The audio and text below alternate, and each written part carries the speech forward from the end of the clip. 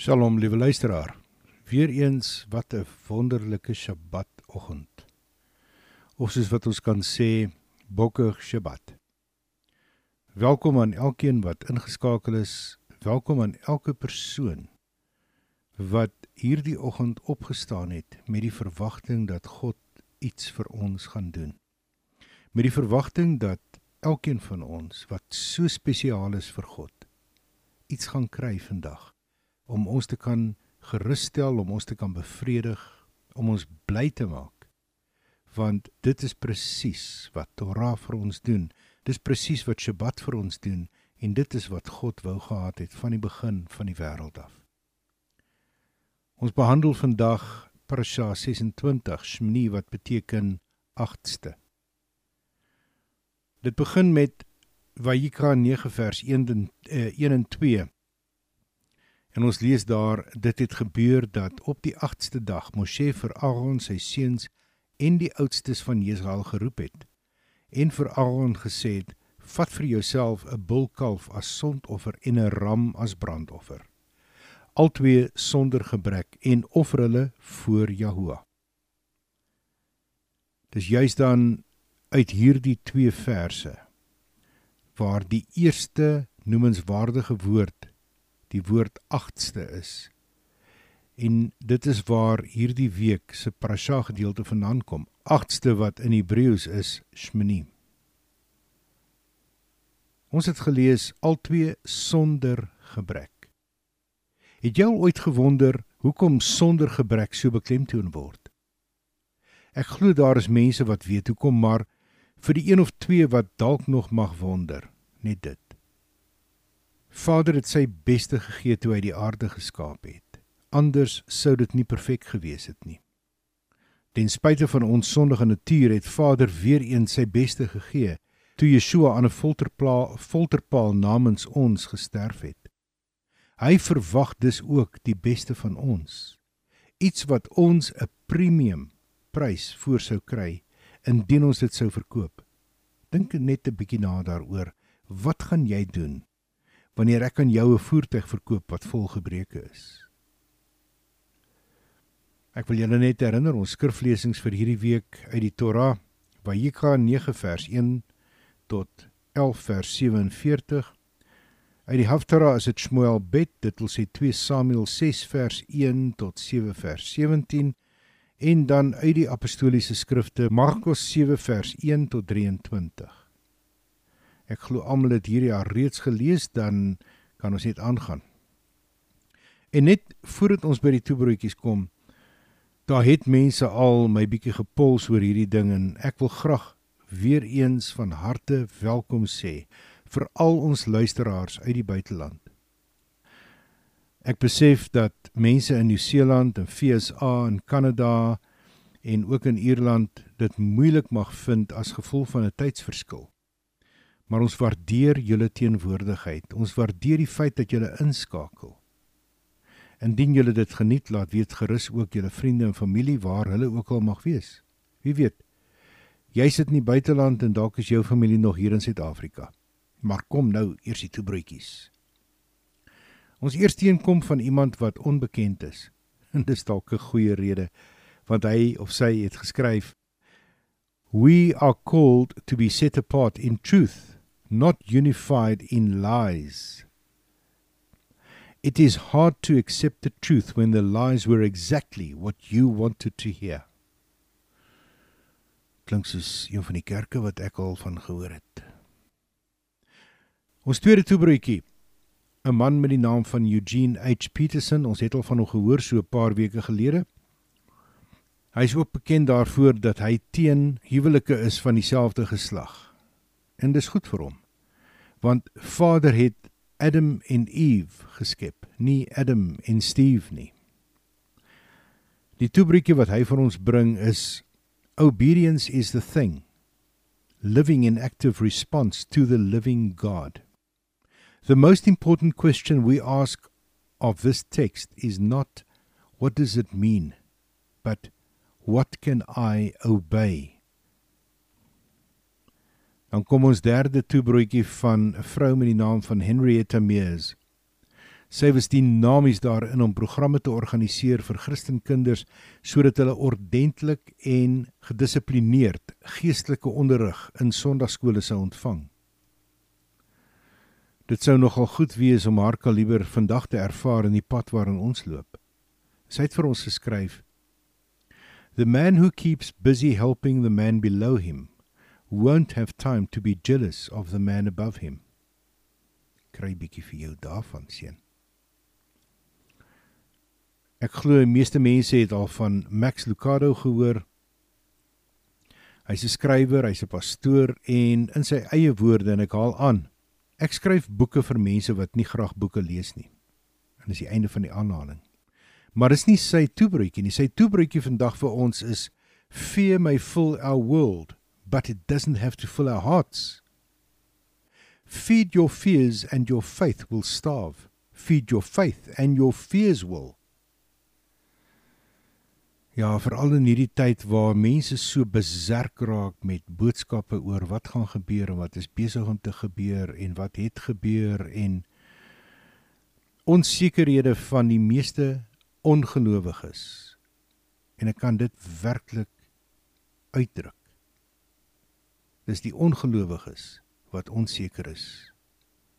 Ons mense wat ons God ken en wat die pad loop wat Yeshua vir ons kom wys het, weet waarheen ons op pad is en ongeag wat gebeur, ons weet ook waar ons gaan eindig. Nou ja, daar is die toebroodjies vir almal en ek glo dat dit julle geestelike honger bietjie gevul het vir vandag. En aangesien ons dan 2 weke gelede uit Vayikra gelees het, moet ons dalk net so 'n bietjie terugspoel of rewind, soos die Engelsman sê, om te probeer onthou wat van tevore gebeur het in Vayikra. Ons vorige Torah skriflesing, Tzav, wat beteken beveel, het geëindig met die toewyding van Aaron en sy seuns. En dit is 'n seremonie wat 7 dae geduur het, soos wat ons lees in die hele Vayikra 8 vers 1 tot 36. Ons gaan die laaste 4 verse van hierdie hoofstuk lees, net om almal se geheue so 'n bietjie aan te wakker. Myself inkluis. Vers 33. Julle mag vir 7 dae lank nie by die ingang van die tent van ontmoeting uitgaan nie. Vir die dae van julle toewyding om vervul te word, vir 7 dae lank sal hy julle hand bevestig. Soos hy vandag gedoen het, het Jahoua beveel om te doen, om vir julle toedekking te bring. Julle moet daarom by die ingang van die tent van ontmoeting bly, dag en nag, 7 dae lank. Julle moet die opdragte van Jahoua hou, sodat julle nie sterf nie, want so is ek beveel.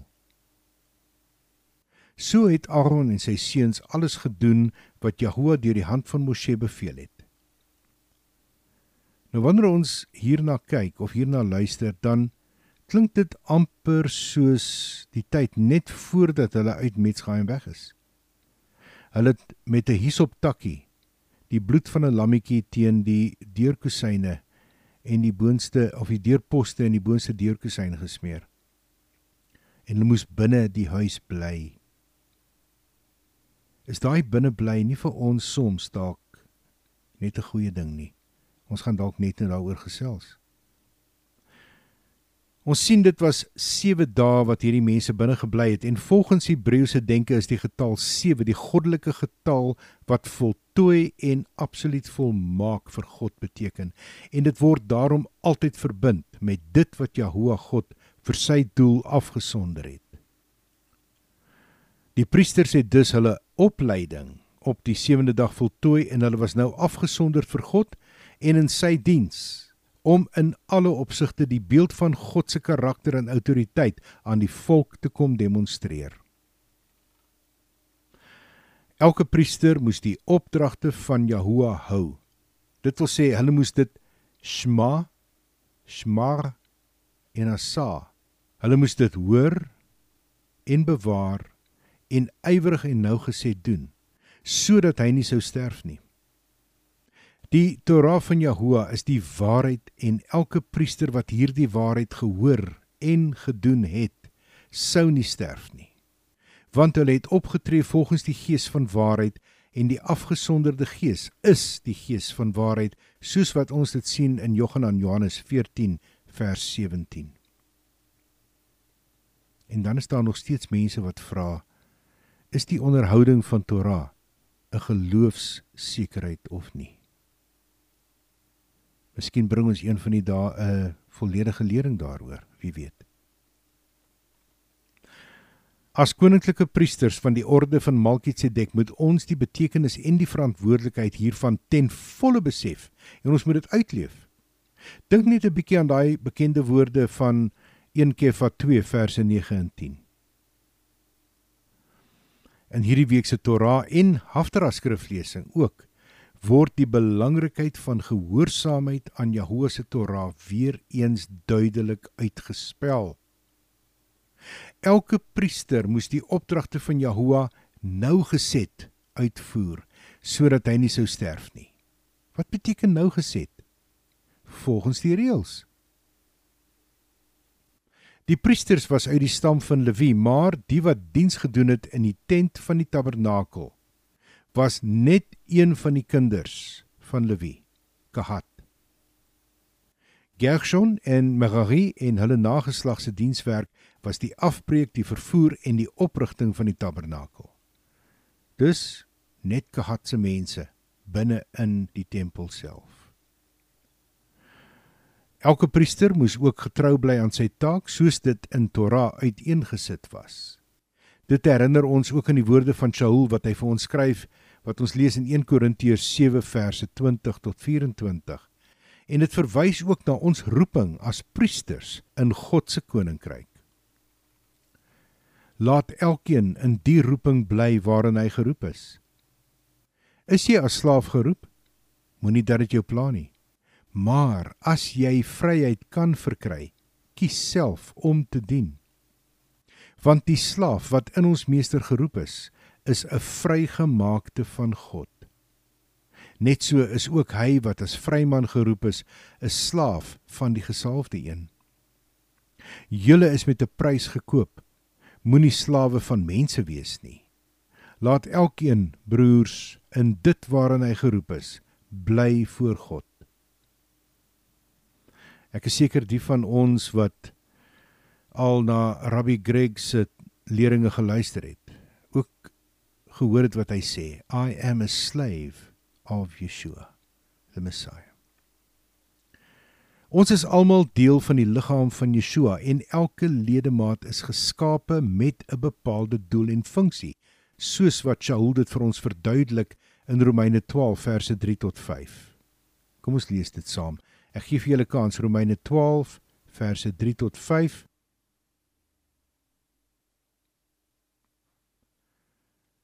Ons begin by vers 3 uiteraard.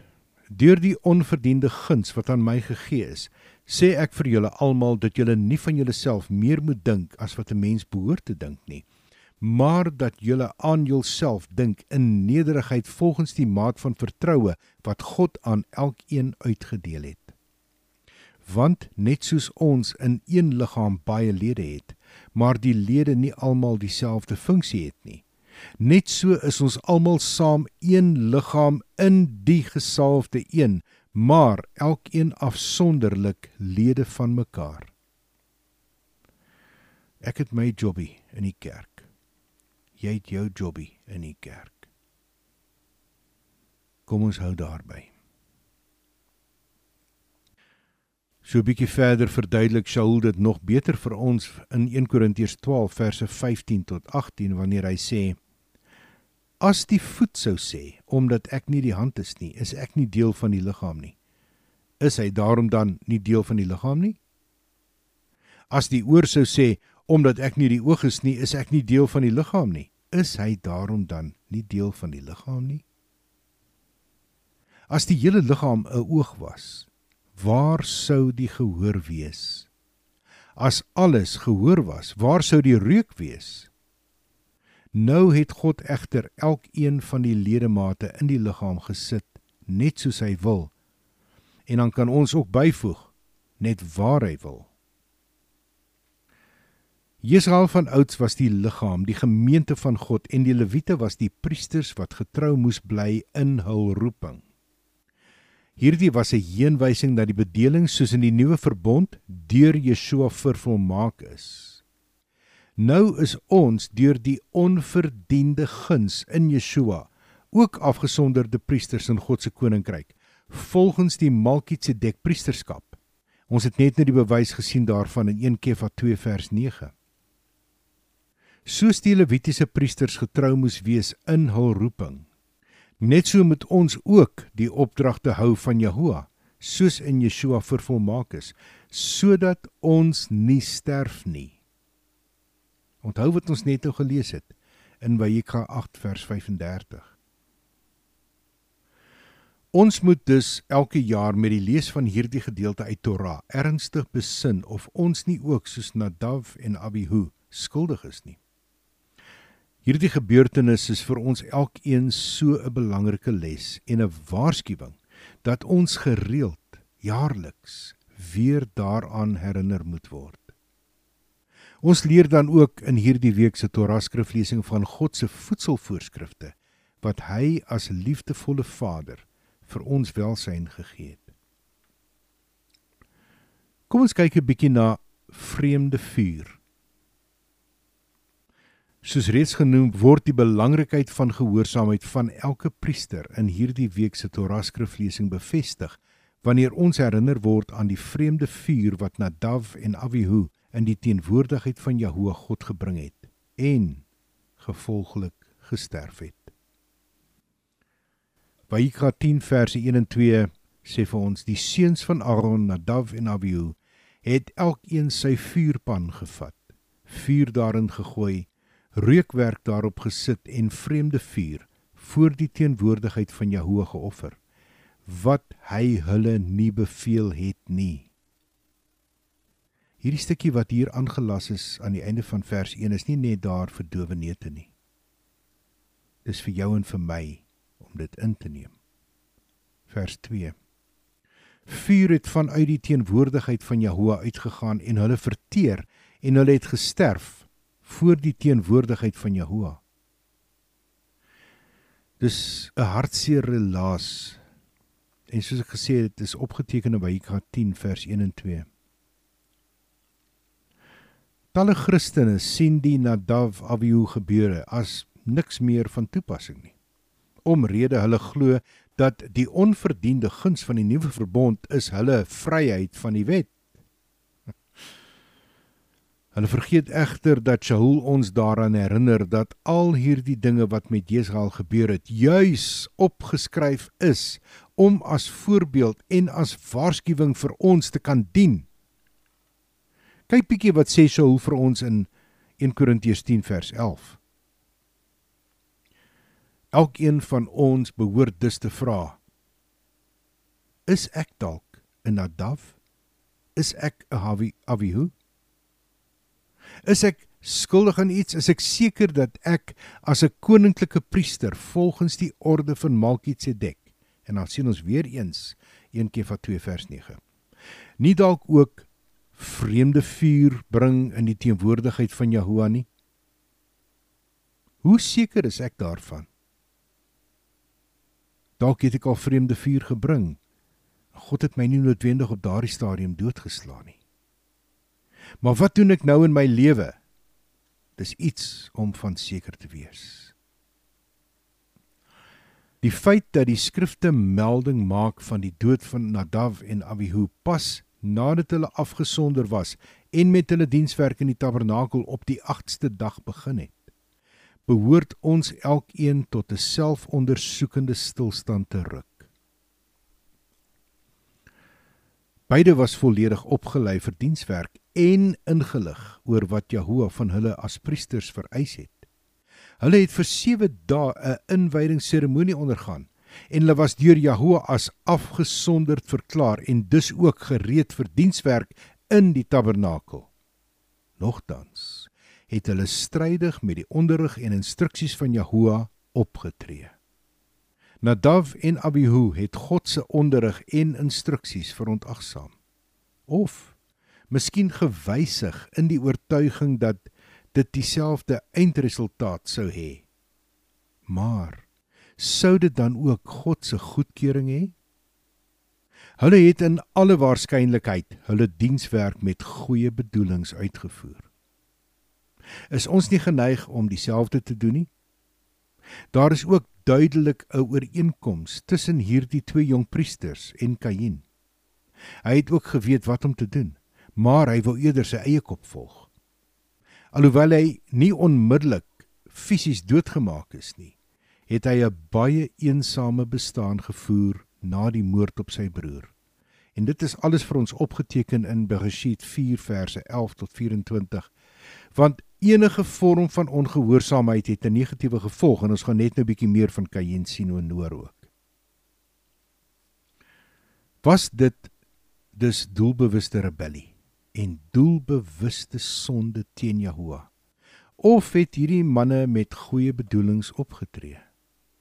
Hulle was immers deur Jahoua self afgesonder as priesters.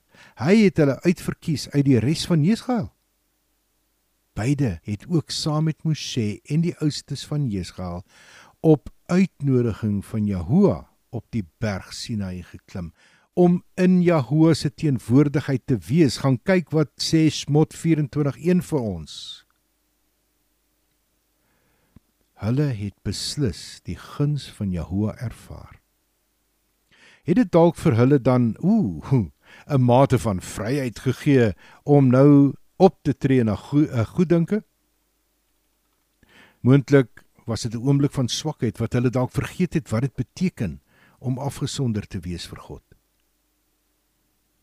Glo jy my, elkeen van ons het al daardie oomblik van swakheid ervaar. En dalk juis op die verkeerde tyd. Dalk was 'n gebrek aan praktiese ondervinding vir hierdie manne 'n probleem. Hierdie is almal baie belangrike vrae, want so maklik kan ons onsself in hierdie situasie bevind. As 'n gekose nasie en 'n afgesonderde priesterdom volgens die priesterskap van Malkitsedek, is ons nie verhewe, geensins, bo Nadav en Abihu nie. Inteendeel, indien ons eerlik is met onsself, kan ons in vele opsigte met beide van hulle identifiseer. Ons kan bespiegel oor presies wat die vreemde vuur was en of hulle dit met goeie bedoelings gedoen het al dan nie. Die feit bly staan is, Nadav en Abihu het op 'n wyse gehandel wat volgens hulle eie standaard aanvaarbaar was en miskien goed gelyk het. Maar wat hulle ook al gedoen het, het egter nie aan Jahoua se standaard en aan sy onpartydige opregtheid voldoen nie. Kyk bietjie wat leer Yeshua vir ons in Matteus 6:33, tydens die enigste lering wat hy ooit gebring het, die bergpredikasie. Dit is 'n les wat ons uit hierdie gebeure ter harte moet neem.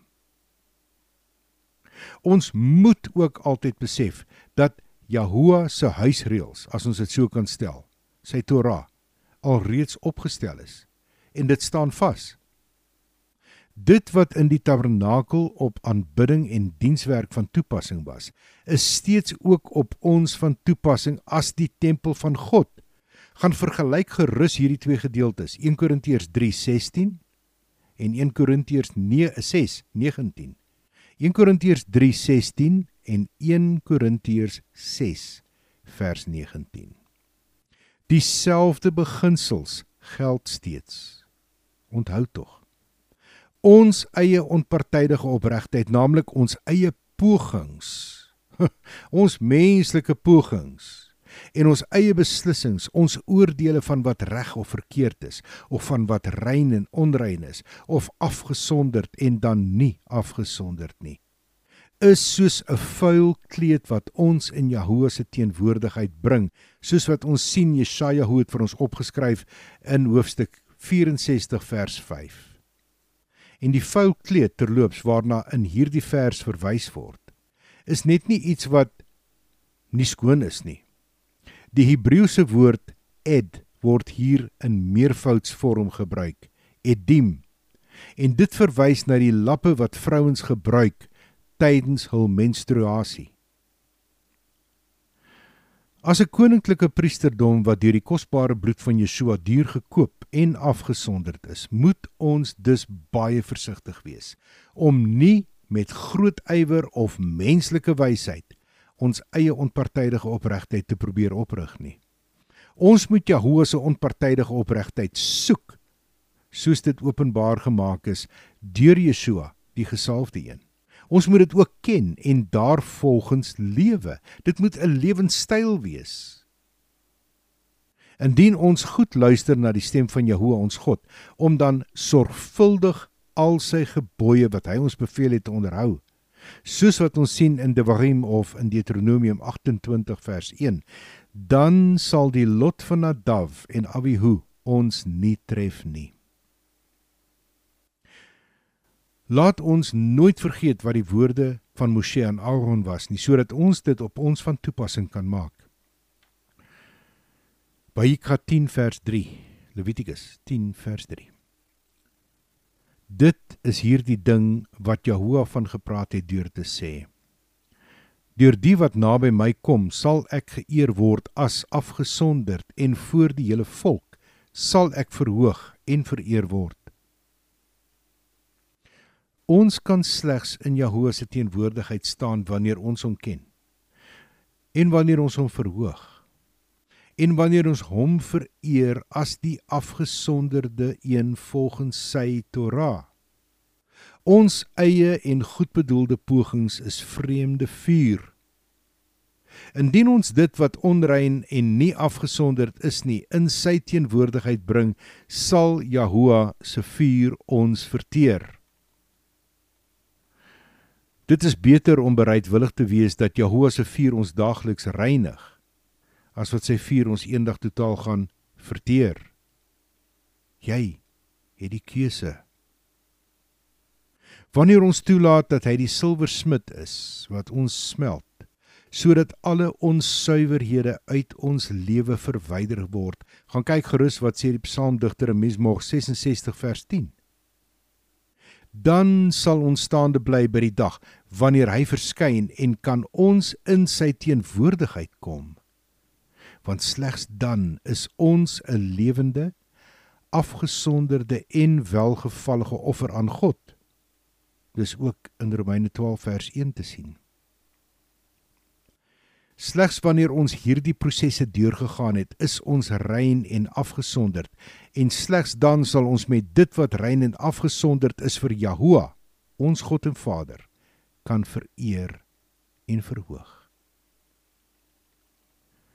Nadav en Abihu dien as waarskuwing vir elkeen van ons wat meen dat hy staan. Dan moet hy oppas dat hy nie val nie. Kyk bietjie wat sê Shaul vir sy geesgenote in 1 Korintiërs 10 vers 12. Dit is ook 'n herinnering dat dit wat ons by wyse van ons alledaagse lewe aan Jahoua offer, volgens sy voorskrifte moet wees. Sy wette, sy voorskrifte, sy insettinge kan nie herskryf of verander word om by ons aan te pas nie. Dis die reëls. Ons moet daarby aanpas of dit los. Ons moet ook altyd onthou dat Jahoua God 'n verterende vuur is. Gaan loer gerus in daar by Devarim 4 vers 24 en ook Hebreërs 12 vers 29. En dan gaan kyk ons na 2 versies in Maleagi wat die laaste profeet vir ons geskryf het, hoofstuk 3 vers 2 en 3. Maar wie kan die dag van sy koms verdra? Wie kan staande bly wanneer hy verskyn? Want hy is soos die suiweraar se vuur en soos die seep van die wasser. Hy sal sit as 'n smelter en reiniger van silwer, en hy sal die seuns van Lewi reinig en hulle suiwer maak soos goud en silwer, sodat hulle aan Jahoua offers kan bring in onpartydige opregtheid. Ons kan dus nie op 'n ander manier offers bring nie. Ons kan nie offers bring in Jan of in Sunny se onpartydige opregtheid nie. Dit kan slegs in Jahoua se onpartydige opregtheid wees. En dit is presies wat Maleagi die profeet vir ons sê, waarteen hy die Levitiese priesters gewaarsku het, en ons ook as priesters van Melkisedek gewaarsku word. Laat ons dus in hierdie dae onthou dat alles wat van tevore geskrywe is, soos wat ons dit sien in 1 Korintiërs 10 verse 1 tot 11, is geskryf tot ons lering, sodat ons deur volhardende geduld en vertroosting vanuit die skrifte 'n versekerde verwagting kan hê. En dit is ook hoe Shaul sy volksgenote geleer het, wat ons sien in Romeine 15 vers 4. Ja, ek sien weer daai frons op die gesig, want nou wil almal weet, nou, wat is hierdie versekerde verwagting? Ons het die sekerheid dat deur die guns in Yeshua en deur die werking van die afgesonderde Gees, sal ons Jahoua ken as die afgesonderde en sal ons as afgesonderd en rein in sy teenwoordigheid kan staan met die vuur wat Jahoua self aan die brand gesteek het. Die lot van Nadav en Abihu hoef nie ons lot te wees nie. Ons het ook die versekering dat wanneer ons Jahoua dien volgens sy Torah, soos dit in Yeshua vervolmaak is, vereer en verhoog as die afgesonderde een, dan sal sy gemanifesteerde teenwoordigheid aan ons verskyn. Onthou 'n bietjie wat ons vroeër gelees het in Vayikra 9 vers 6 en ook in vers 23. Laat ons alle vreemde vure blus met die waarheid van 'n gehoorsame lewe as onpartydig en opreg in Yeshua, die gesalfde een. Laat ons Jahoua, ons God en Vader, dien, vereer en aanbid volgens sy voorskrifte en nie op wyses wat vir ons aanvaarbaar is en selfs goed bedoel word nie. Ek dink almal het teen hierdie tyd 'n blaaskans, 'n breekkans nodig, so julle het genoeg inligting ook wat julle kan bepeins en bespreek met mekaar. Hier is een punt wat ek graag wil uitlig. Nadav en Abihu is een voorbeeld dat die mens se goeie bedoelings nooit 'n plaasvervanger is of kan wees vir gehoorsaamheid aan Jahoua nie. Kan jy ander voorbeelde uit die skrif noem? Wat van die aanbidding van die goue kalf? Gaan lees gerus Shmot 32 verse 1 tot 5. Was Aaron se bedoeling dan nie opreg nie? Selfs Kain en Abel is 'n baie goeie voorbeeld. Ons lees dit in Bereshit 4 verse 1 tot 12. Het Kain nie met goeie bedoelings gaan offer nie? Hy het tog geweet wat die reëls was. Was dit dalk doelbewuste rebellie van sy kant? Selfs koning Dawid moes leer dat die verbondsark slegs volgens Jahoua se voorskrifte teruggebring kon word. Ons lees dit in Devrei Hayamim Alef of in 1 Kronieke, hoofstukke 3, 13 en 15. Daar is 'n skitterende artikel, goeie bedoelings, en ons plaas ook hierdie skakel op ons webwerf. Goeie bedoelings, is dit genoeg? Ons webwerf weer 'n keer, www.silvertrumpet.co.za, en dan gaan julle na Afrikaans en onder bronne sal julle hierdie skakels vind. Goeie bedoelings, is dit goed genoeg? En hierin word al hierdie voorbeelde baie volledig bespreek. Die les om te leer is dat Jahoua ons God en Vader gehoorsaamheid vereis en nie goeie bedoelings verwag nie. Ongehoorsaamheid aan Jahoua se onderrig en instruksies is vreemde vuur. There is only one way, and that is Yahuwah's way. Ons vind onsself al vir meer as 'n jaar in 'n sogenaamde lockdown of inperking as gevolg van hierdie COVID-19 pandemie. En een van my vriende het die volgende insiggewende vergelyking gemaak toe hy in 'n e-pos geskryf het: wanneer ons aan die einde van verlede week se Torah gedeelte uit Vayikra lees hoe Aaron en sy seuns vir 7 dae in die tabernakel moes bly, laat dit mens besef hoe Vader sy eie lockdown tyd het vir mense wat hom liefhet en sy reëls wil volg. Hy gee elke week vir ons 1 dag se lockdown om ons te reinig van enige moontlike besoedeling deur die voorafgaande week en ook om in lyn te kom vir wat die nuwe werksweek mag inhou. Deur die jaar gee hy ons nog lockdowns tydens die feeste, tye waar ons in totale afsondering, in 'n lockdown met Vader is, waar ons deur hom geestelik gevoed word. Aansluitend by hierdie vergelyking is ons die afgelope Pesach ook daaraan herinner, dat Israel van ouds af in 'n lockdown was, tydens die 10de oordeel in Mitzrayim. Hulle moes in hulle huise ingaan deur die bloed van die geslagte lam wat aan die 2 deurposte in die boekesyn gesmeer was, en in hulle huise bly tot Jahoe se oordeel verby was. Dit is 'n sinnebeeld van om deur vertroue in Yeshua beskerm te word op grond van die bloed van die lam van God. Dit sal ons veilige vesting wees totdat God se finale oordeel verby is. Dit herinner ons aan die woorde van Yeshua in Johannes 10 verse 7 tot 10. Die van julle wat wil saamlees, Johannes 10 vers 7 tot 10. Yeshua het weer vir hulle gesê, 'n tydlose waarheid sê ek vir julle, ek is onveranderlik dieselfde, die hek van die skape.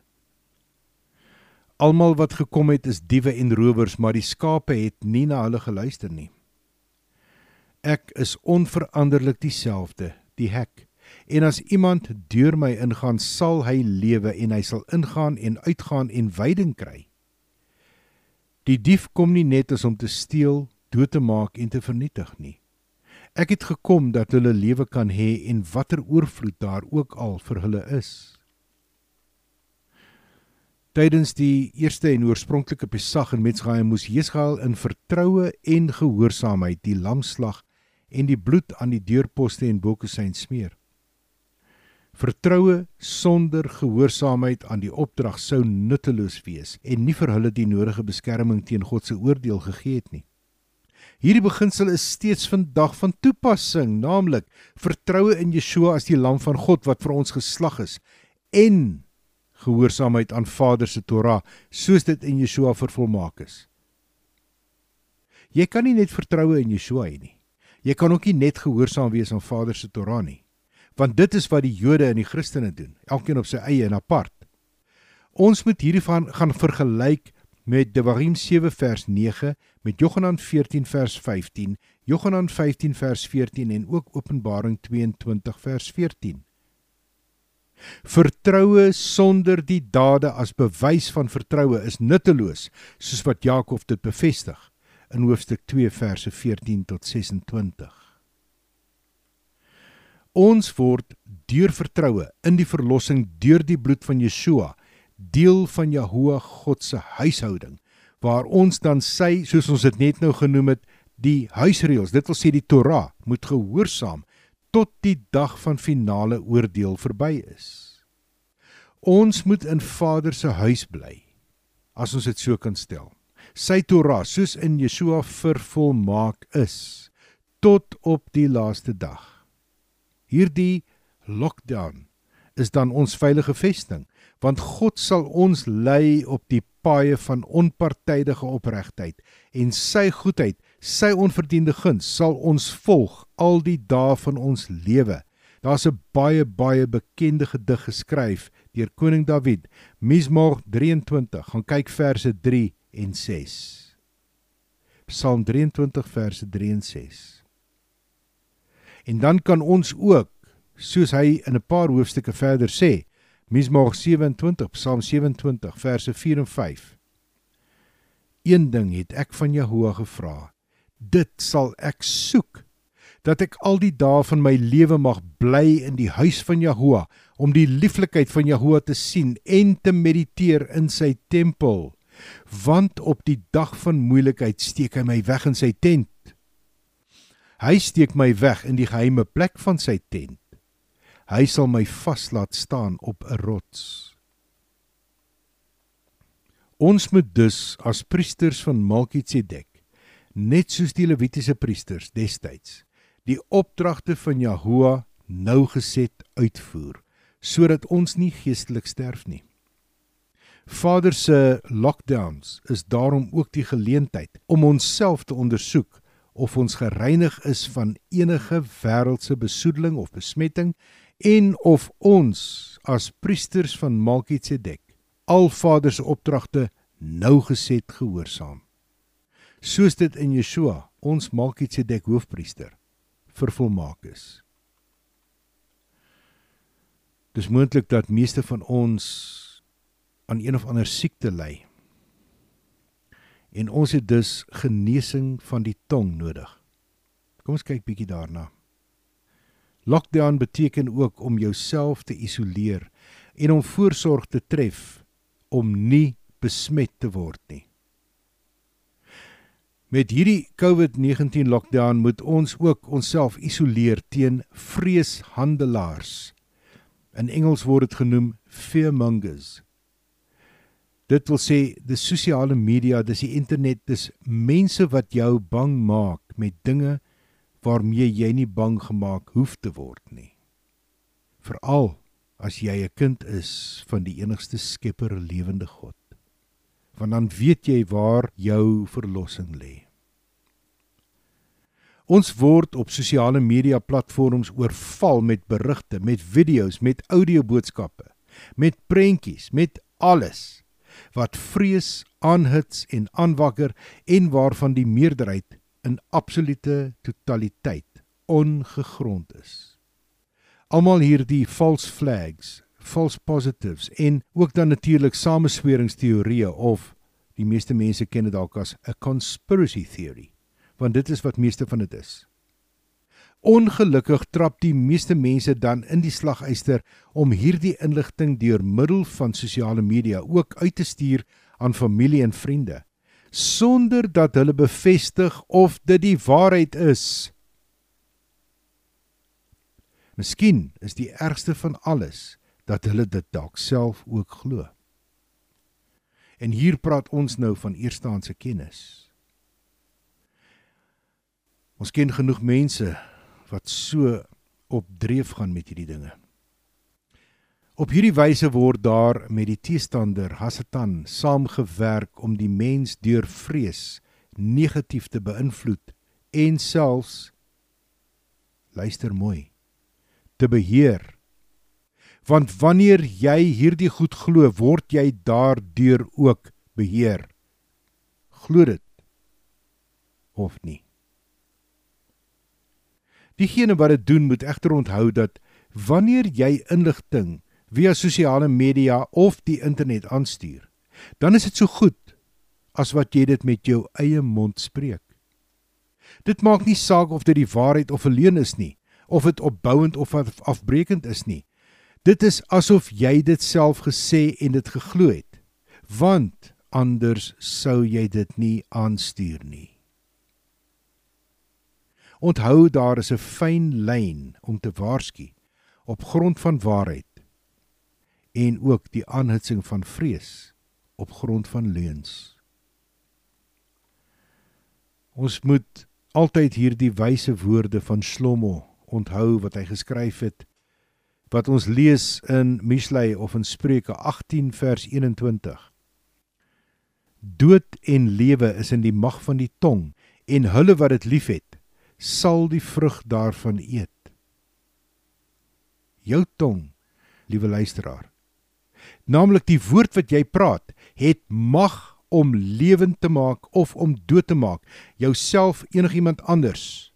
Jy kan lewe of dood spreek oor jouself en oor ander, en ons elkeen se woord dra die vrug van lewe of dood. Deur ons woorde maak ons elkeen 'n keuse tussen lewe en dood. Lewe, as ons dit so moet stel, beteken 'n lang lewe van oorvloed en oorwinning. Baie mense sal dit dalk ken as voorspoed. Terwyl dood, wanneer ons dit so stel, beteken 'n kort lewe van gebrek en benoudhede of dan teëspoed. Daarom so 'n paar hoofstukke voor dit, sê Shlomo vir ons in Mishlei 13:3, Spreuke 13:3, hy wat sy mond bewaak, bewaar sy lewe. Hy wat te veel praat, sal verwoesting op homself bring. Ek wonder hoeveel is skuldig hieraan. En nog 'n hoofstuk vroeër, Mishlei 12 vers 13, sluit die woorde mooi hierby aan. Die bose word gevang deur die rebellie van sy lippe, maar die regverdige sal uit die moeilikheid kom.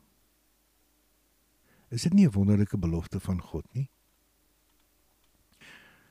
Wanneer ons na hierdie selfde woorde kyk in die 1933 vertaling, dan lees dit: in die oortreding van die lippe lê daar 'n gevaarlike stryk. Ja, om die woorde van dood te spreek is 'n oortreding van die lippe, en dit is soos 'n slagyster.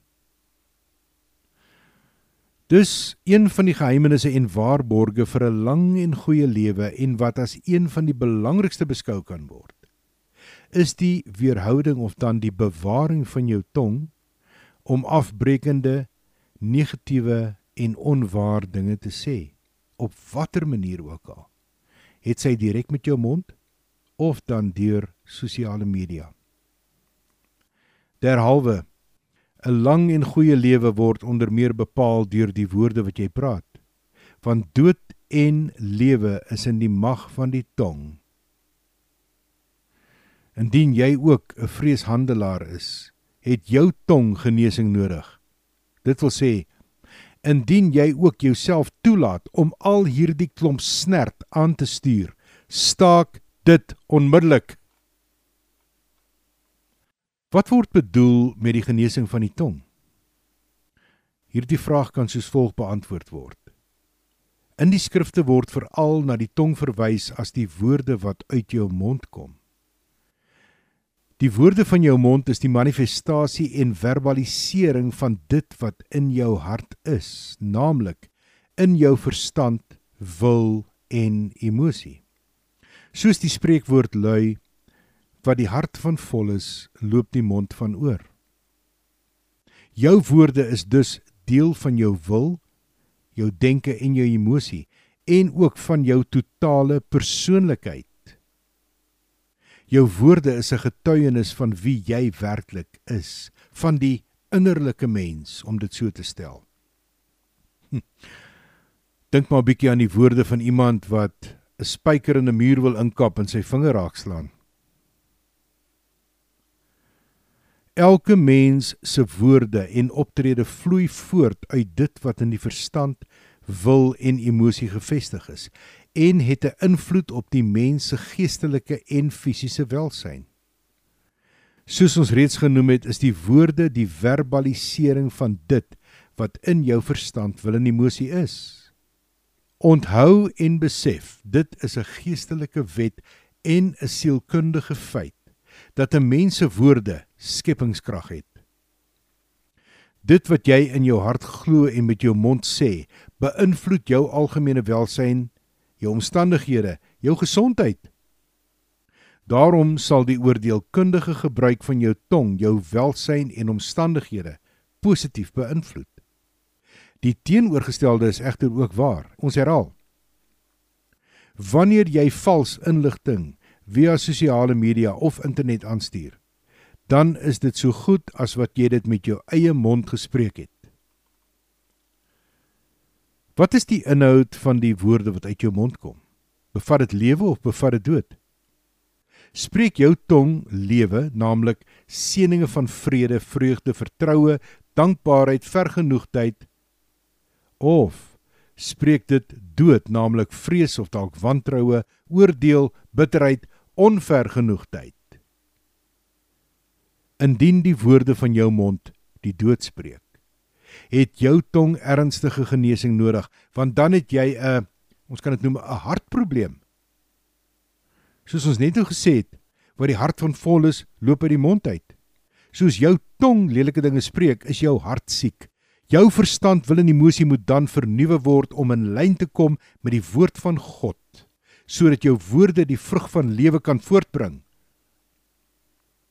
Kom ons gaan kyk Romeine 12 vers 1 en 2. My broers, dis Saul wat praat hier. En hy praat met sy volksgenote.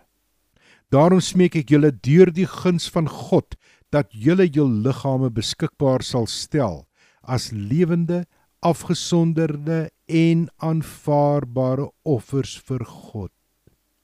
Dit is julle logiese dienswerk.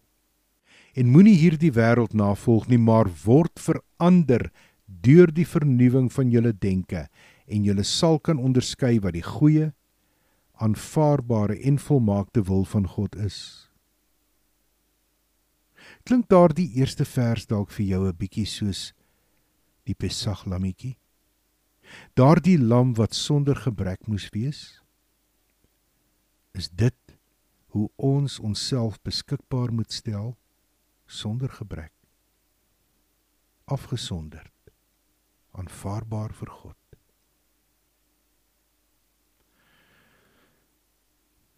Toe Saul met 'n gemeente in Kolossense gesels het, het hy vir hulle gesê, ons sien dit in Kolossense 3 verse 1 en 2. As julle dus saam met die gesalfde een opgestaan het, soek die dinge daarbo waar die gesalfde een is en aan die regterhand van God sit. En dan vers 2. Word gevoed deur die dinge wat daarbo is, nie met dit wat op aarde is nie. Hoekom wil jy jouself voed met die drek hier op aarde? Wat het Yeshua ons geleer in Matteus 6? Vergader vir jou 'n skat in die hemel, waar daar nie roes of mot is wat dit kan verniel nie. Wanneer jou woorde die vrug van dood en veral vrees voortbring, dan sondig jy, liewe luisteraar, want Jahoua is 'n God van lewe. Jou woorde is dan strydig met die woord van God en dit getuig van wantroue in hom as El Shaddai, die God wat meer as genoeg is, as ook wantroue in hom as Jahoua Jireh, Jahoua my voorsiener. In hierdie dae van lockdown word ons ook herinner aan 10 van die 12 owerstes of die prinse, daai verspieders wat gestuur is om Kanaan te verken en wat met 'n negatiewe verslag teruggekeer het. Dit is die verslag waarmee hulle die hele volk negatief beïnvloed het. Ons sien dit in die 2 hoofstukke Bamidbar, dit wil sê Numeri 13 en 14. Die vrug van hulle woorde was dood gewees en die gevolg daarvan was dat Israel vir 'n verdere bykans 40 jaar in die wildernis moes swerf. Slegs die woorde van Jehoshua en Caleb het die vrug van lewe voortgebring. Wat kies jy? Om soos Jehoshua en Caleb te wees? Of soos daardie 10 pessimiste? Onthou wat Yeshua ons geleer het en soos dit in Matteus 12:33 tot 37 opgeteken is. En dan kyk ons veral na die laaste 2 van hierdie genoemde versie, 36 en 37. Ons begin, 33. Kom lees saam met my, ek gee vir julle kans. Kry dit gou in julle Bybels. Matteus 12. En weer eens sê ek, as jy uit die PWL lees, gaan jy volg wat ek sê. As jy uit 'n ander skrif lees, kry vir jou PWL. Hy lees baie makliker. Matteus 12:33. Produseer of soos 'n goeie boom met goeie vrugte, of soos 'n slegte boom met slegte vrugte, want die boom word aan sy vrugte geken. Kinders van adders, hoe is dit moontlik dat julle voordelige dinge kan praat terwyl julle waardeloos is? Want uit die volheid van die verstand, wil en emosie praat die mond. Die bruikbare mens bring uit die goeie skat bruikbare dinge tevoorskyn, en die bose mens bring uit die bose skat bose dinge tevoorskyn. En dan die 2 versies wat vir ons baie belangrik is om te onthou. Deel te maak van ons lewens inteendeel. Want ek, en dis Yeshua wat hier praat, sê vir julle dat van elke waardelose woord wat 'n mens praat, sal hulle 'n antwoord moet gee in die oordeelsdag. Want deur jou woorde sal jy onskuldig beskou word, en deur jou woorde sal jy skuldig bevind word. Dis iets om aan te herkou. Bogenoemde skrifgedeelte impliseer dat elke woord wat die mens praat vir ewig bly voortbestaan en dat jou woorde jou gaan vryspreek of onskuldig verklaar, of hulle gaan jou veroordeel of dan miskien vonnis. 'n waardelose woord beteken woorde wat ydel, ledig, nutteloos, onvrugbaar, werkloos, onaktief, lui en ligsinnig is.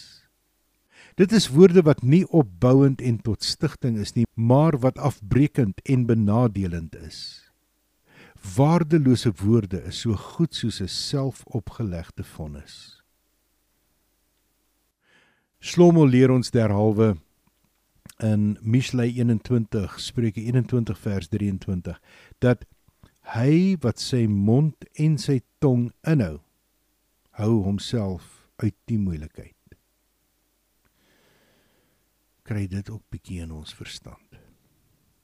Laastens moet ons onthou dat ons oë en ore nie asblikke is nie. Ons moet derhalwe streng selektief wees ten opsigte van wat by ons oë en ore ingaan. Want dit wat ons met ons sintuie ervaar, programmeer ons verstand, ons wil, ons emosie. Dit wat jy sien op TV, dit wat jy lees, dit wat jy hoor op radio, daai vuil grappe wat vertel word. Hier is twee mense wat geweet het hoe ons beïnvloed word. Die een se naam is Alan Cohen.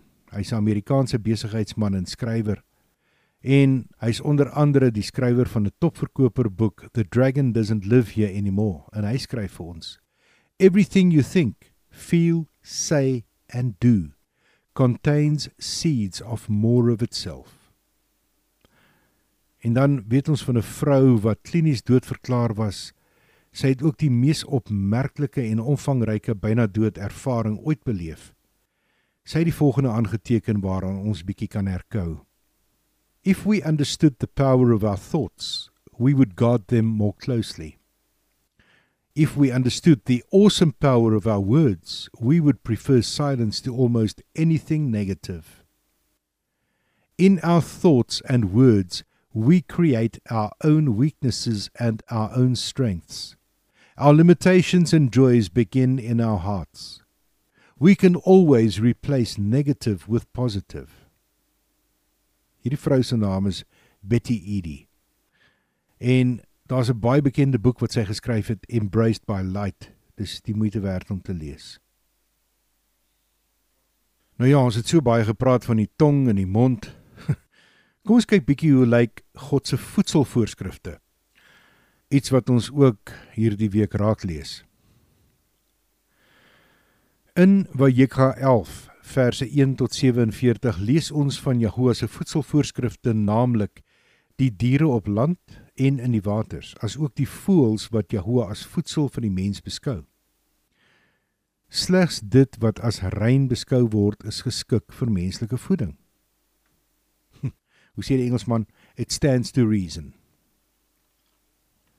Die feit dat die dood van Nadav en Abihu die voedselvoorskrifte van Jahoua voorafgaan, behoort elkeen van ons tot ernstige nadenke te dwing.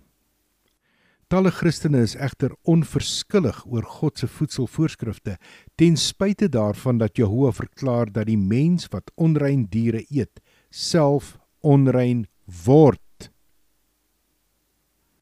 Liewe Christen vriend, jy wat nog jou vark en jou skilpvis eet, as jy hierna luister, luister mooi.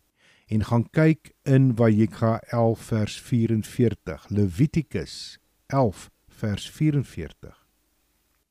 Jy mag ook dan nie in Vader God se teenwoordigheid inkom nie.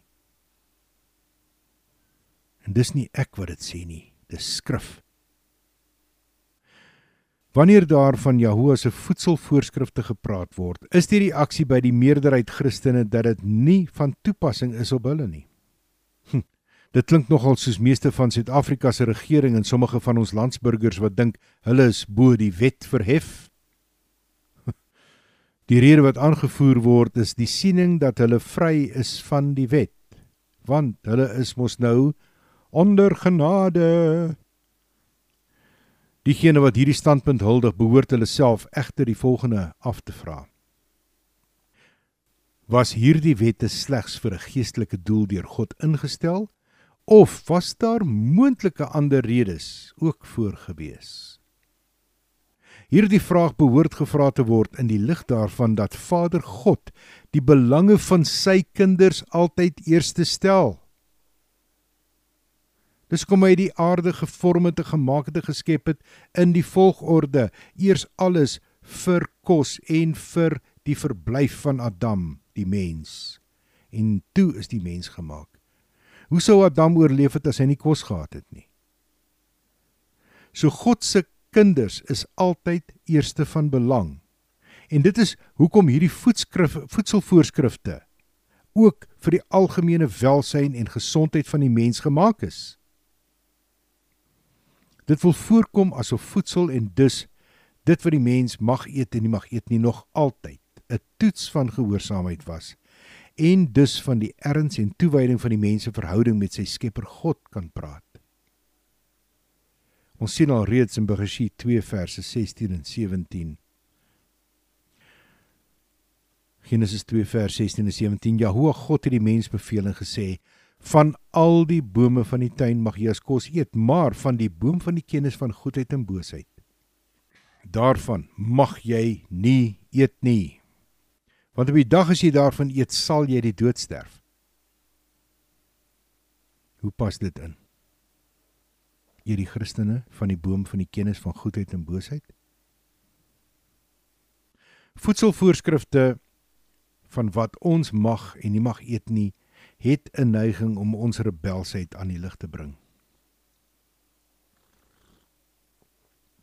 Van die begin af was die vraag: vertrou ons Jahoua as Skepper God sodanig en het ons hom so lief dat ons bereid is om sy voorskrifte wat hy aan ons voorgehou het te eerbiedig en nougeset te volg?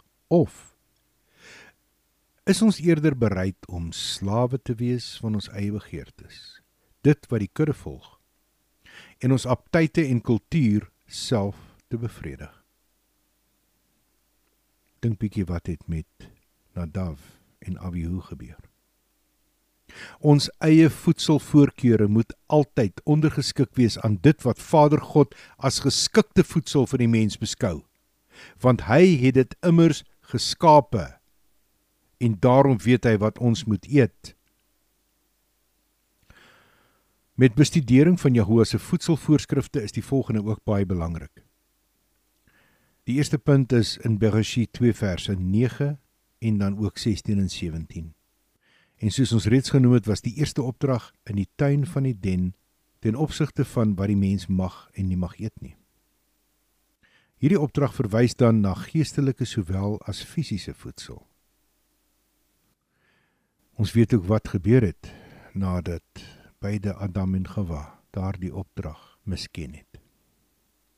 Volgens Bereshit 7 vers 2, die tweede punt, het die onderskeid tussen rein en onrein diere reeds voor Sinai en dus voor die gee van die Torah bestaan.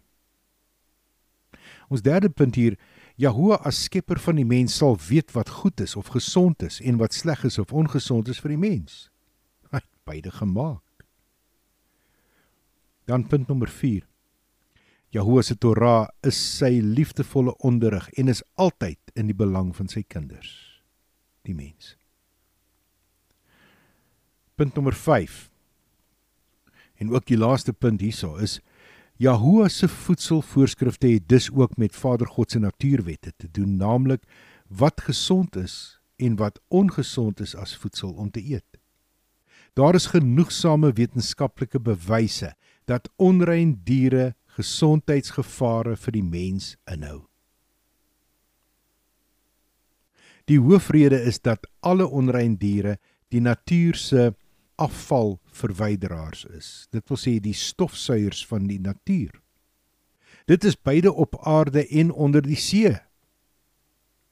Die vleis van hierdie diere bevat dan gifstowwe, so swaar metale, parasiete en dies meer, wat 'n gesondheidsrisiko vir die mens inhou. Hoe die ou gesê, jy is wat jy eet. Die volgende is 'n kort opsomming weer van Jahoua se voedselvoorskrifte ten opsigte van wat geëet mag word. Hier is so 6 punte wat ons na kyk. Die eerste ene is diere. Hulle moet gesplete hoewe hê en hulle kos herkou. een of die ander is nie goed genoeg nie. Vis, dit moet vinne en skubbe hê. Weereens, die een of die ander is nie goed genoeg nie. Wanneer dit kom by die derde punt van voels, is daar geen spesifieke opdrag toe noodwendig nie, behalwe dat hulle nie roofvoëls mag wees, wat die oorskiet van ander diere eet nie. Punt nommer 4. Ander lewende diere, en dit sluit byvoorbeeld in insekte, hulle moet kan vlieg en spring, soos die springkaan byvoorbeeld, en hulle mag nie net op die grond rondkruip nie. Punt nommer 5, sien ons Bereshit of Genesis 1 vers 29, God het gesê, nou gee ek aan julle al die plante wat saad gee, wat op die aarde is, en al die bome waar boomvrugte aan is, wat saad dra, dit sal julle voedsel wees. Ons gaan bietjie net nou verder kyk hierna. Die laaste punt, punt nommer 6, sien ons in Vayikra of in Levitikus 3 vers 17, ook in hoofstuk 7 vers 22 tot 27, geen bloed of vet mag geëet word nie. Ons het dit in die vorige parasha bespreek, parasha 25 self. Dan kom ons by die nuwe verbond. Sekere skrifgedeeltes uit die nuwe verbond word as 'n sogenaamde bewys gebruik dat Jahoua se voedselvoorskrifte opgehef is. Kom ons gaan kyk of dit die waarheid is, al dan nie. Een plek wat ons lees is Handelinge 10 verse 10 tot 48 van Kefa, Petrus, se geesvervoering. Nou hierdie geesvervoering of visioen wat Kefa, hy is ook as Shimon bekend. Hierdie geesvervoering wat hy beleef het duidelik niks te doen met wat geëet mag word en wat nie, maar met mense. Deur die gees van Jahoua is 'n geestelike waarheid aan Kefa openbaar gemaak, naamlik dat geen mens inherent onheilig, in Grieks is dit koinos, in Hebreeus is dit gol, of onrein, Grieks akatartos of Hebreeus tamai, kan wees nie. In Yeshua die gesalfde is daar dus geen onderskeid tussen Jood en nie Jood nie, maar almal is een, ons is deel van een liggaam. Die volle beskrywing hiervan sien ons ook in Efesiërs 2 verse 10 tot 22. Kefa het dan ook die eerste nie-Jode gedoop, en ons lees dit in Handelinge 10 verse 45 tot 48. Die verdere bevestiging dat Kefa die visioen reg verstaan het, is die feit dat gelowige nie-Jode nou ook, soos die apostels op Shavuot, dit wil sê Pinksterdag, so sommige mense dit mag ken, en waarvan ons ook lees in Handelinge 2. Hulle het die gawe van die afgesonderde gees ontvang, en hulle het in tale gespreek. Gaan kyk gerus Handelinge 10, verse 45 en 46. Kefa het hierdie verrukking van sinne gehad, so wat 8 tot 10 jaar na Yeshua se kruisiging, opstanding en hemelvaart. In hierdie tydperk het hy nog nooit iets onrein of vuil geëet nie. En dit kan ons sien in Handelinge 10 vers 14, in sy eie woorde. Dit is dan ook bevestig dat Kefa soos die ander afgevaardigdes of die apostels of die Talmudim of die studentevolgelinge nog steeds aan Jahoua se voedselvoorskrifte gehoorsaam was. Hulle was geensins van mening dat Jahoua se voedselvoorskrifte deur die folterdood van Yeshua opgehef was nie. Ons lees ook nêrens dat Kefa sy eetgewoontes na hierdie visioen gewysig het nie. Hierdie manne, veral Kefa, het nog nie Matityahu 5 vers 17 tot 19 onder oë kon kry nie, omdat dit nie gepubliseer was nie. Maar hulle het Yeshua en sy gewoontes geken, as ook Vader God se huisreëls, die Torah, wat al reeds jare van tevore ingestel is. Ons wil graag 'n tweede getuie ook roep, en dit is Markos 7 verse 18 en 19. Die mens word nie onrein deur dit wat by sy mond ingaan nie. Wanneer ons Markos hoofstuk 7 lees, dan sien ons dit handel oor die oorlewering van mense. Dit wil sê mondelingse wette, versus dit wat Torah verklaar.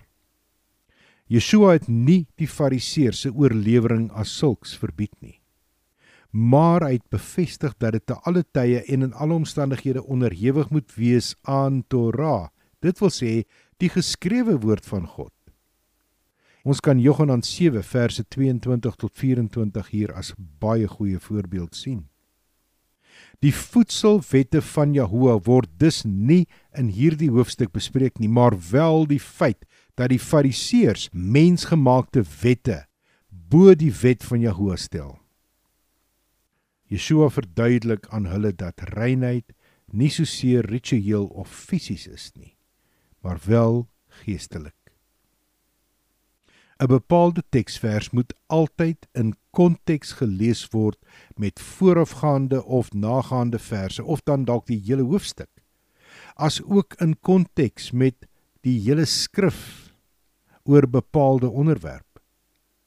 Wanneer die 7de hoofstuk in Markos dus gelees word, is dit baie duidelik dat die bespreking oor die oorlewering, dit wil sê die tradisies en die voorskrifte en die wette van mense gaan.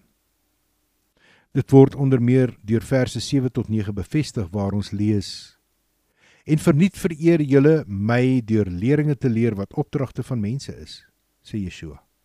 Want julle verwerp die opdragte van God, maar julle behou die tradisies van mense.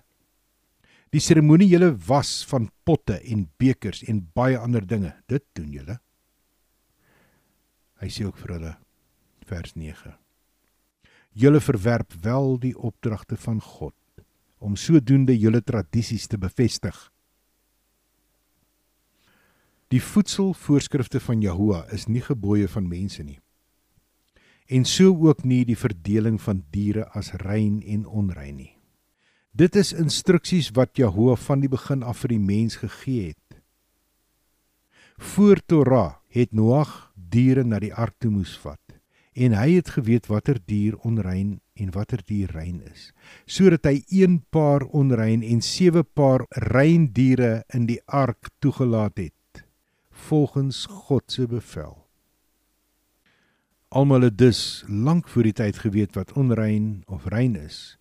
Hulle het heel moontlik alreeds die voedselwette in plek gehad, en al wat gebeur het is dat op 'n stadium het God dit vir hulle amptelik gegee, soos met die Torah. Daar word nie na die eet van rein of onrein diere verwys in hierdie deel van die hoofstuk nie, dit wil sê Markos 7 nie, maar die kwessie gaan oor Yeshua se disippels wat deur die Fariseërs beskuldig was, dat hulle geëet het sonder om hulle hande ritueel te was. Hierdie voorskrif, ten spyte van higiëniese en gesondheidsvoordele wat dit mag inhou, kom nêrens in Torah voor nie en is sodoende ondergeskik aan Torah. Die kernboodskap van Markos 7 vers 1 tot 23 is die feit dat dit wat uit die mense hart kom, dit is wat hom onrein maak. Ons sien dit veral in verse 20 tot 23. Dit gaan dus oor die mense hartsgesindheid. En dit gaan nie oor die wette van die mens nie, maar wel oor die wette van Jahoua, want hy is ons wetgewer. Gaan kyk gerus wat lees ons in Jakob of in Jakobus 4 vers 12.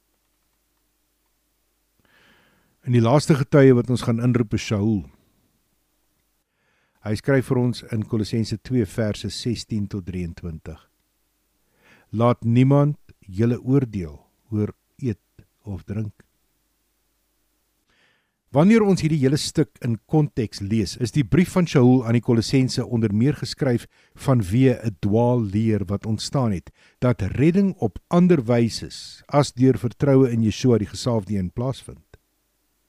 Dit is derhalwe nodig dat hy die Kolossense waarsku om versigtig te wees, dat niemand julle beroof deur filosofieë en leë misleidings nie, volgens die leringe van mense en volgens die beginsels van die wêreld, en nie volgens die gesalfde een nie. Veral Kolossense 2 vers 8.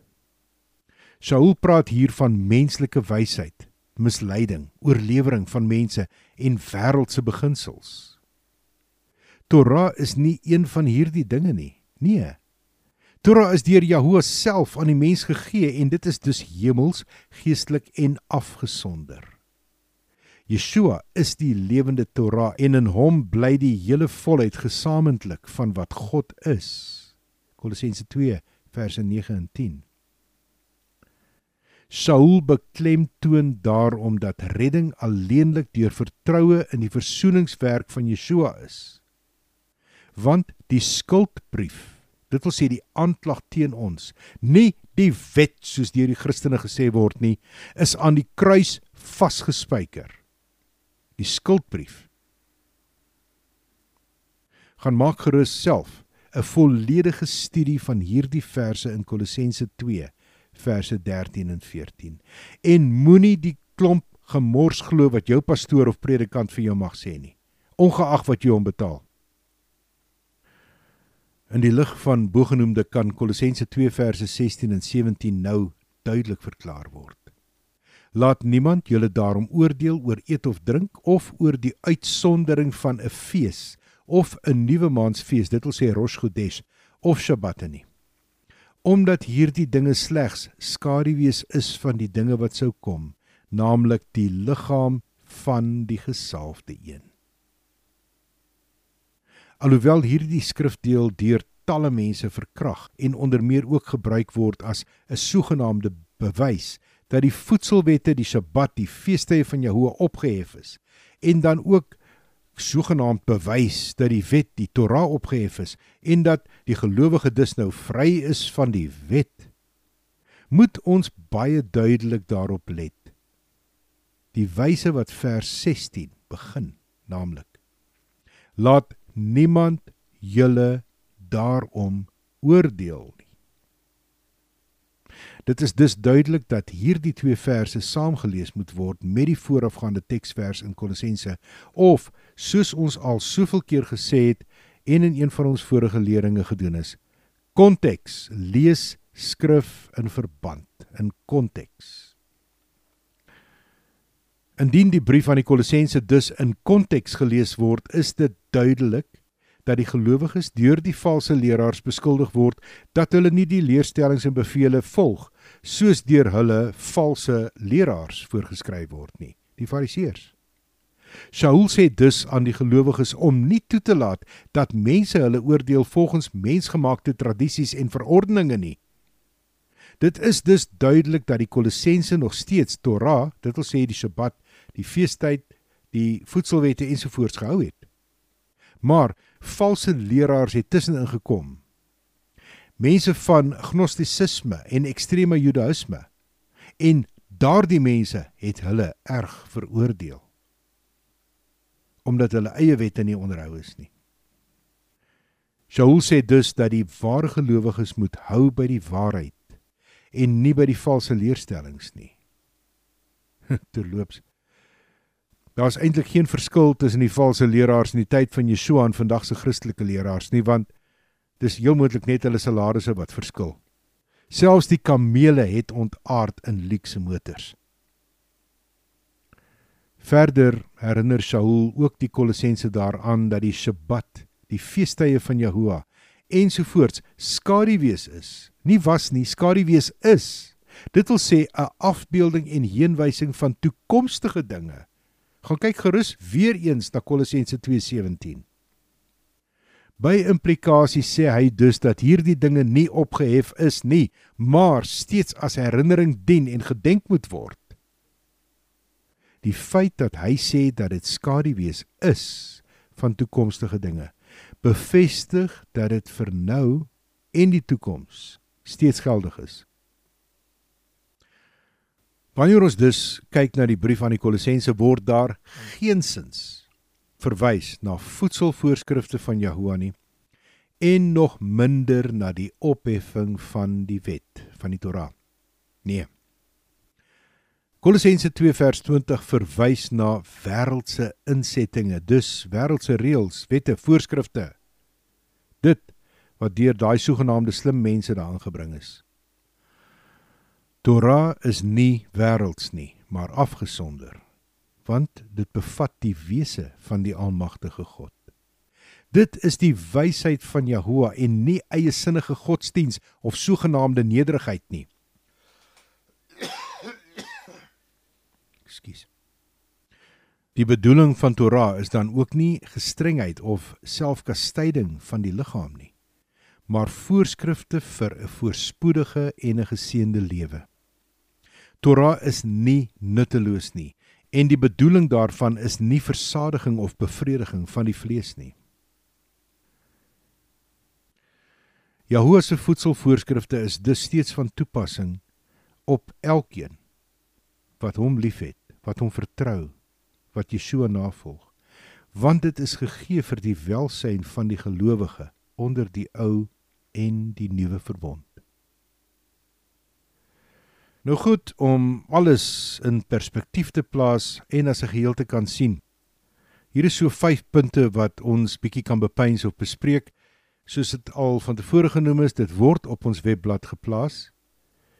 Dus kan mense dit gaan aflaai en op hulle eie tyd bespreek. Hoe het ons altyd in die weermag gesê, op jou eie tyd en jou eie teiken. Nou hierdie is ook vir jou eie tyd en jou eie teiken. Jy mag dit bepeins, jy mag dit bespreek. Gaan laai dit af van ons webwerf www.silvertrumpet.live onder Afrikaans bronne. Punt nommer 1. Slegs rein diere was geskik vir offerandes in die tabernakel en in die tempel. Die offer van enige onrein dier sou 'n gruwel wees vir Jahoua. Het jy al ooit hieroor nagedink? Jou liggaam is die tempel van die afgesonderde gees en daarom is die voeding van jou liggaam met onrein voedsel, dalk vleis, ook 'n gruwel vir Jahoua.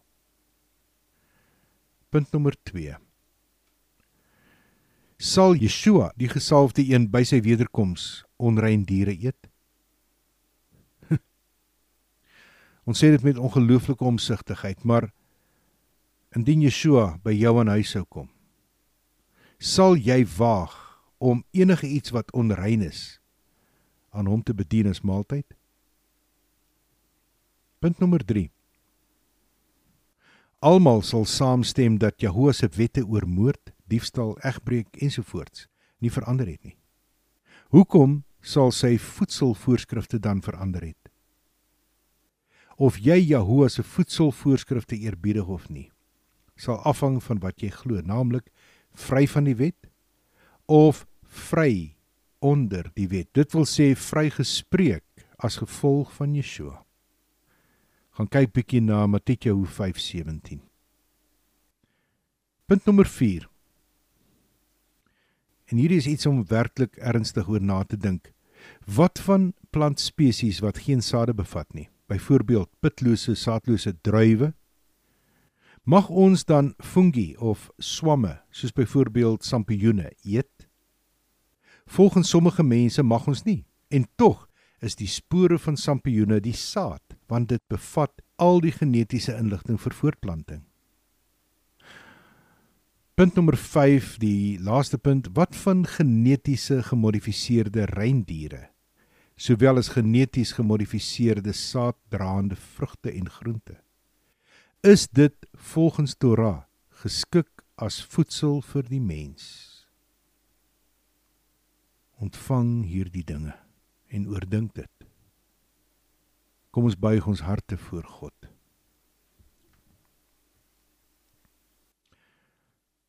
Ewige Vader, ons het tot op vandag gekom as gevolg van voedsel wat ons geëet het, wat ons fisies aan die gang gehou het. Maar dit is nie te sê dat sommige van daardie goed wat ons geëet het, dalk alreeds sekere selle in ons liggaam afgebreek het nie.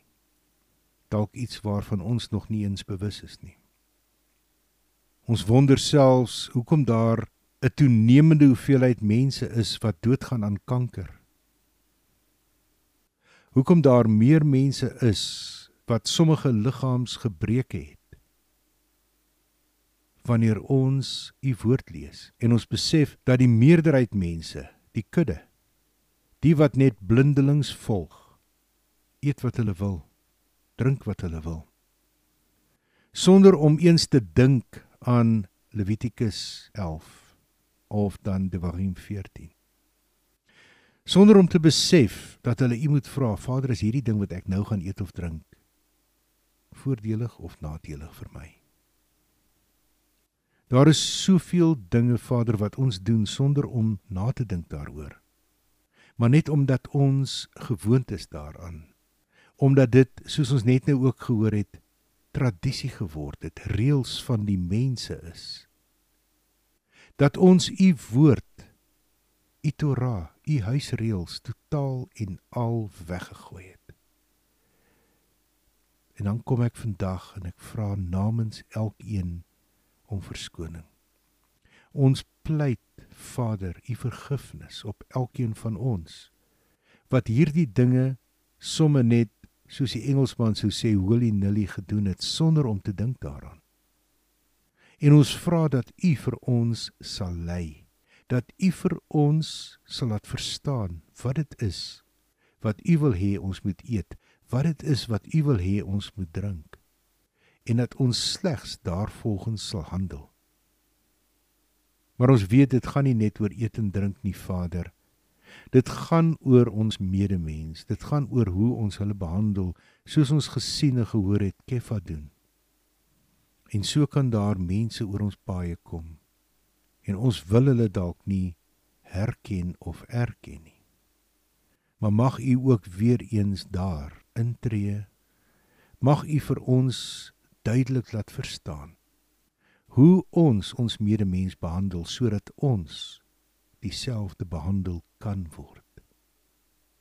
Sodat ons kan besef, ons was geestelike slawe aan sonde, en u het ons vrygemaak daaruit, en daarom is dit ons plig om ander mense te help om ontslae te raak van daardie vuil bagasie wat hulle saam met hulle dra. Geef vir ons die oortuiging in ons hart om hulle te leer, hoe om die pad van waarheid te loop. Die pad wat Yeshua vir ons kom verduidelik het in Johannes 14 vers 6. Ek is die waarheid en die lewe. Ons dank u daarvoor, Vader. En ons gee aan u alleen al die eer vir 'n dag soos vandag, waar ons net in u woord kan baljaar, waar ons met respek gesê op u skoot kan sit, en u arm om ons kan voel, u glimlag op ons kan gewaar, en kan besef hoe lief u ons het. Mag ons in elke opsig daardie liefde resiprokeer, sodat u ook daardeur verheerlik word. Seën elke inluisteraar. Seën elke persoon se huisgesin. Seën alle mense wat hierdie boodskap hoor, nou of met die herhalings, of dit aflaai en op ander stadium na luister. Sodat, Vader, hulle u woord kan hoor, om te shma en asa. Ons prys u. Amen.